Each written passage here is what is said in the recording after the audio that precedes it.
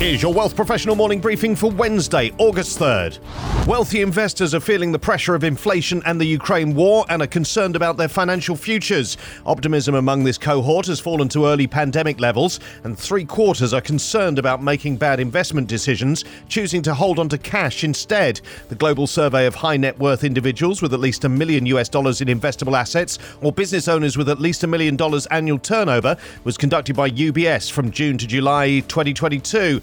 For example, US respondents' optimism on the stock market was down to 37% in the latest survey, compared to 58% in May.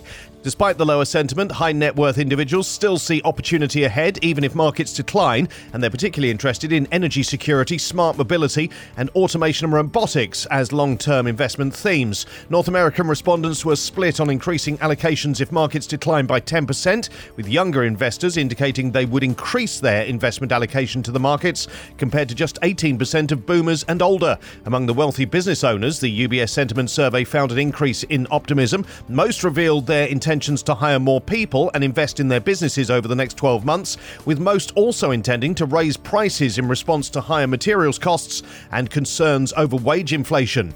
Confidence in the Canadian economy among senior business leaders is slumping amid rising costs, supply chain issues, and other key factors. Just 16% of respondents to a new poll by CPA Canada said that they are optimistic about the economy over the next 12 months, while more than 3 times as many are pessimistic. The slump in sentiment is clear, with the share of optimists having fallen from 40% between the first and second quarters of 2022. A separate poll recently showed continued decline in confidence among small businesses.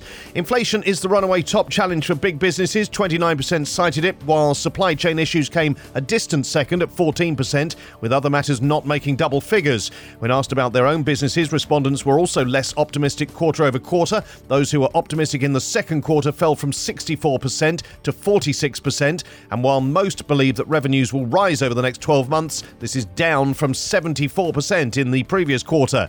For profits, just 45% thought they would increase, down from 63% in the first quarter.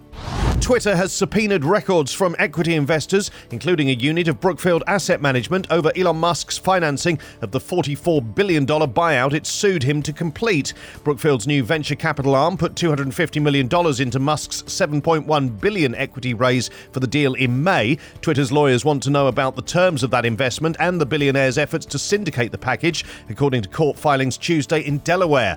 Twitter demanded information from more than a dozen firms besides Brookfield, Bloomberg reports. The pre-trial request for information seeks a wide range of communications and documents about Musk's bid to acquire Twitter for $54.20 a share, which he's seeking to undo over claims the company failed to provide him with information about spam and bot accounts.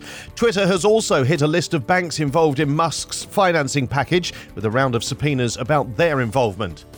These stories in full at wealthprofessional.ca and in our newsletters, plus what portfolio picks are best for this inflation turning point. Are rate-battered REITs worth a second look? And are you bringing maximum value to your disabled clients? For Wealth Professional Canada, I'm Steve Randall.